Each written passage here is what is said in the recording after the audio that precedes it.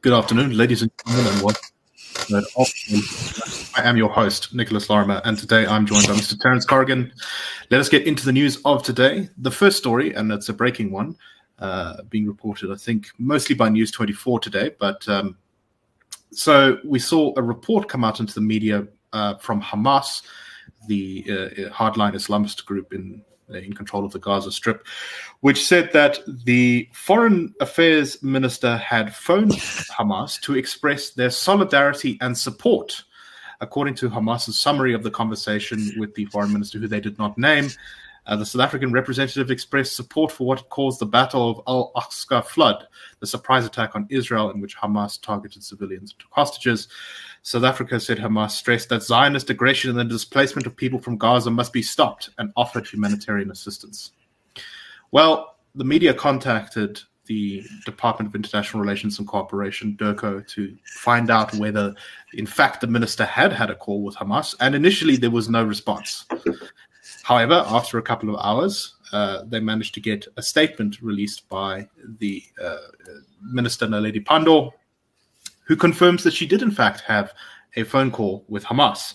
However, she denies very strongly the idea that South Africa had expressed any support for the killing of civilians. And according to the DIRCO statement, during the call and in line with government's position, Minister Pandor reiterated South Africa's solidarity and support for the people of Palestine and expressed sadness and regret for the loss of innocent lives, both Palestinians and Israelis. Minister Pandor and the Hamas leader discussed how to get the necessary humanitarian aid to Gaza and other parts of the Palestinian territories. Reports that Minister Pandor offered support for the Battle of Al-Aqsa Flood are untrue and meant to impinge the minister and government of South Africa. Minister Pandor's call with Hamas leader is in line with South Africa's readiness to engage all interlocutors as part of a facilitating dialogue to end the conflict. They then go on to say that South Africa stands ready to mediate any discussions between Israelis and Palestinians. Terence, this is a bit of a embarrassing episode for the government, I think. We're never really going to know, I don't think, what was said on that call. But what do you make of all of this? Well, I think note that the statement from the presidency initially said no, this couldn't have happened because we engage with governments, not with political parties. But I think it's in one respect it shows that our developmental state is not always as joined up as it likes to believe it is.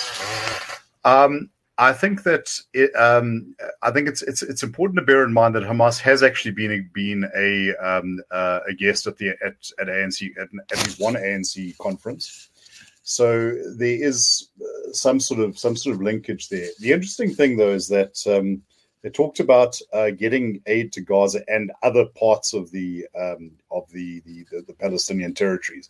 Now, as I understand the situation there, and it's a complicated politics, and maybe I don't. It seems to me that the other parts of the Palestinian territories are controlled by a different faction.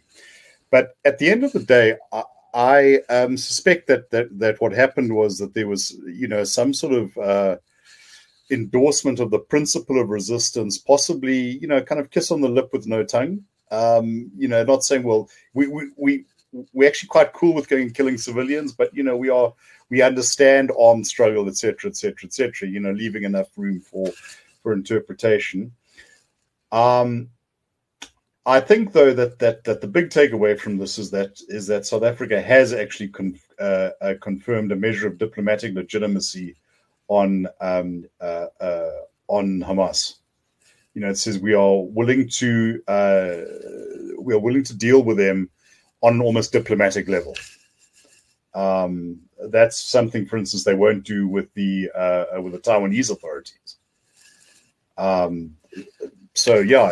think that, and as far as the mediation goes, that's just if that is meant seriously, it points to a level of delusion that one can only sympathize with. Israel does not trust South Africa enough to do that, and as I keep on saying, South Africa has no expertise in the kind of issues that face these parties. South Africa has nothing to contribute. The only thing it could contribute is perhaps the sort of helping a friend to the negotiating table. But since it pledges solidarity with the Palestinians, and that seems to be read as we will endorse whatever they do, it surrendered that. So no, sorry, folks. On both sides of the aisle, there is nothing South Africa can do. Nothing, nada. Once again, we've been involved in a very hot button geopolitical conflict with absolutely nothing to gain for the country, and government just looks a bit stupid. Anyway, let's move on to our next story. And I must say the reporting on this one has been quite delightful to read because it's so filled with puns. And that is in an IFP-led municipality where it rules in collaboration with, I think, one DA councillor. This is the Ututukela municipality in KZN. The government in that municipality appears to have was building outside toilets for, sort of very poor houses. And for some reason, they built 15 toilets outside one property. This has was obviously not meant to happen. And this is while, KZN is a province where about only 50% of people actually have access to flush toilets. Well, the IFP and DA have said that they are investigating the matter and they're going to try and find out what exactly went wrong here. But the ANC in the municipality has gone all guns blazing, criticizing them, saying that the coalition government of the IFP and DA has a lack of understanding how the municipality should be run. Their regional secretary said, just when we thought we had seen it all, boom, 15 toilets built for one family. The IFP DA councillors don't know that the funds they use to satisfy their political and narrow selfish desires are paid by taxpayers. The district community has seen enough. It has written to the Public Protector, Human Rights Commission, you name them, but the situation remains the same. We are now appealing to the legislature to use their powers to dissolve the council. It has been nothing but a thorn in the community's flesh since 2021. Terence, I'm struck by the fact that this is not the world's biggest scandal. It's obviously not good. It's obviously a waste of money. But that the ANC believes that this is justification to dissolve the entire council and hold fresh municipal elections. It kind of makes me think about whether they should apply this principle in a couple of other municipalities around the country. Well, one can ask whether 70-odd people were incinerated as a result of these toilets. No, look, I think that Samuel Huntington said something like the price of universal principles is practical hypocrisy or something like that. Look, I do think that this this is quite a bummer, but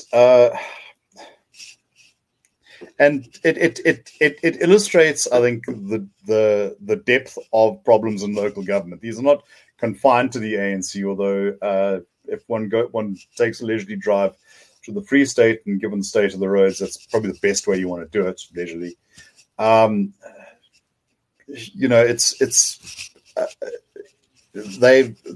They seem to have taken the municipal dysfunction to the next level. But yeah, we need a kind of step change in the way that governance works. And as you say, this is not a good situation. Indeed, but hopefully the coalition government will manage to, scrub their way to the bottom of this problem and figure out what went wrong.